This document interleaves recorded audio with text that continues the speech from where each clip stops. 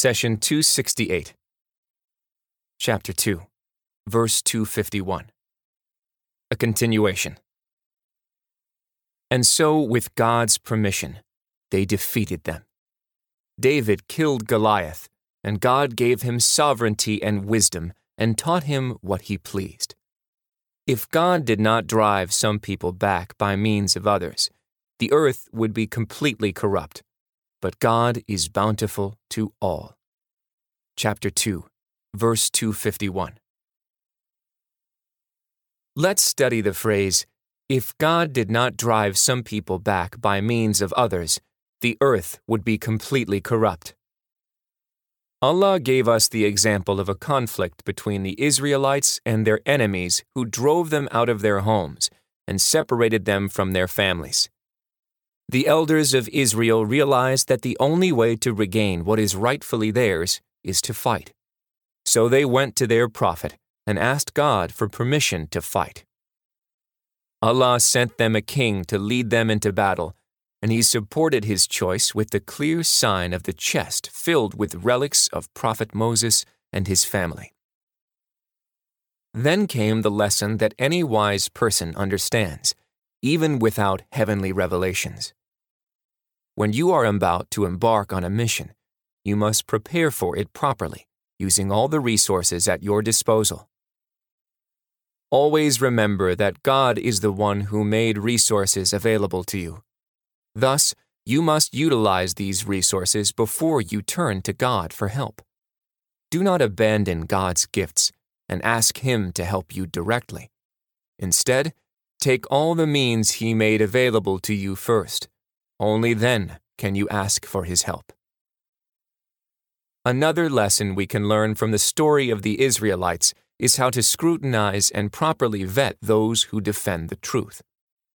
A person who fights in God's way should be strong, steadfast, and be able to control his or her desires. Many people boast about their abilities, but when the time comes for action, they weaken and make excuses. Only a select few have the strength and determination to stand up for the truth. After Saul put his troops through rigorous tests, he ended up with the believing few who were able to defeat their enemies. One of them was David, who killed Goliath. This story was an example of how God drives back some people by means of others. He says, if God did not drive some people back by means of others, the earth would be completely corrupt. But God is bountiful to all. This concept applies to battles of ideas and principles and to battles of war. Allah urges the believers to stand up for the truth and fight the disbelievers.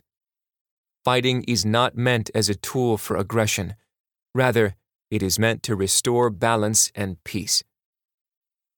Take note that Allah only allowed the Israelites to fight after they were kicked out of their homes and had their families torn apart. These conditions justified fighting. It is a general principle, not just an Islamic one. God says, those who have been driven unjustly from their homes only for saying our Lord is God. If God did not repel some people by means of others, many monasteries, churches, synagogues, and mosques, where God's name is much invoked, would have been destroyed. God is sure to help those who help His cause. God is strong and mighty. Chapter 22, verse 40. And in another verse, fight them. God will punish them at your hands. He will disgrace them. He will help you to conquer them. He will heal the believer's feelings. Chapter 9, verse 14. We find a similar example in the early Muslims who were forced to leave their homes and property in Mecca and join their believing brothers in Medina. They later returned to Mecca victorious without a fight. Both stories share the common fact that the believers should fight back. In the case of the Israelites, they were large in numbers and went into battle shortly after they were driven out. In the story of the early Muslims, their defense was to migrate, spread their message, and build a healthy society that could overcome the influence of Quraysh and overtake Mecca without a fight. Here you may be wondering, how could retreating and leaving your home behind be a way of fighting? We answered that had the early Muslims remained in Mecca, their opponents would have killed them all. So they went to Medina to build a healthy Islamic society, then returned as victorious conquerors. God says, when God's help comes and He opens up the way before you, when you see people embracing God's faith in crowds, celebrate the praise of your Lord and ask His forgiveness, He is always ready to accept repentance. Chapter 110. So the core message of both stories is one. The believers have to use the means at their disposal to stand up for the truth and fight the disbelievers. Otherwise, the earth would turn into a corrupted mess. God says, if God did not drive some people back by means of others, the earth would be completely corrupt. There will always be people who enrich themselves and benefit from corruption.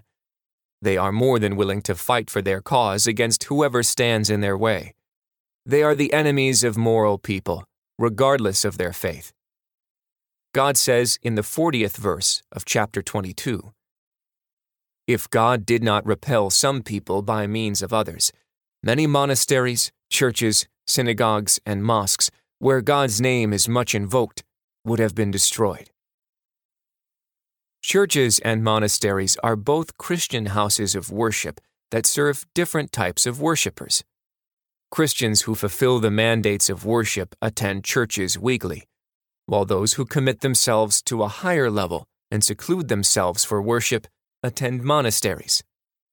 Synagogues are the Jewish houses of worship, while mosques are for Muslims. These houses of worship maintain people's connection with their Creator and instill humbleness before God. Without such places, people often forget their Lord and are overtaken by greed. Houses of worship are the protectors of moral values. They are not the only source of moral values, but they are the foundation. Similarly, we say that Islam is built on the foundation of the 5 pillars: faith in God and His messenger, prayer, fasting, almsgiving, and pilgrimage. That does not mean that Islam is limited to these 5 pillars. Rather, these pillars are required for the structure of Islam to stand correctly. Allah wants the houses of worship to be the moral compass of our society. A mosque, when properly utilized, should be the place from which the light of God shines upon the entire neighborhood. Let's take a moment to compare verse 251 of the cow with verse 40 of chapter 22. More specifically, let's compare these two phrases. In chapter 2, if God did not drive some people back by means of others, the earth would be completely corrupt. In chapter 22, if God did not drive some people back by means of others, many monasteries, churches, synagogues, and mosques, where God's name is much invoked, would have been destroyed. Take note that Allah, the All-Wise, equated the destruction of religion and houses of worship with the spread of corruption in the land. This is because the forces of evil constantly try to distract you from your Lord and the values of faith. Thus, as believers, we have to adhere to God's teachings properly. Only then would our battle with evil and corruption become short. God says, "And say, the truth has come, and falsehood has vanished. Surely, falsehood is ever bound to vanish by its very nature." Chapter 17, verse 81. The messenger said, "My Lord, my people treat this Quran as something to be ignored." Chapter 25, verse 30. Do not abandon God's book. Please take a moment to subscribe and to share with your family and friends. Visit us at www.qurangarden.com.